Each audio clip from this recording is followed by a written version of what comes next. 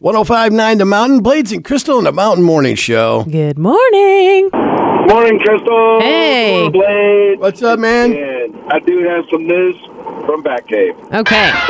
For the last year or so, I've been raising a couple of cows up on my property. Mm-hmm. And, of course, it's on the side of a mountain.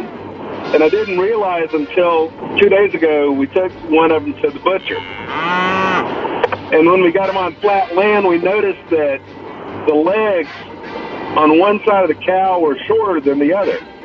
Because he's been on the side. Yeah, he's been on the side of the mountain, and I guess his legs adjusted. It's really weird, but the butcher said that we got some really lean beef out of it. Lean beef. Lean beef. Jeez. I thought you were going to say, and once I take his legs off, it'll be ground beef. Yeah, that's a good one, too. Yeah, if he only had one leg, we could call him Steak.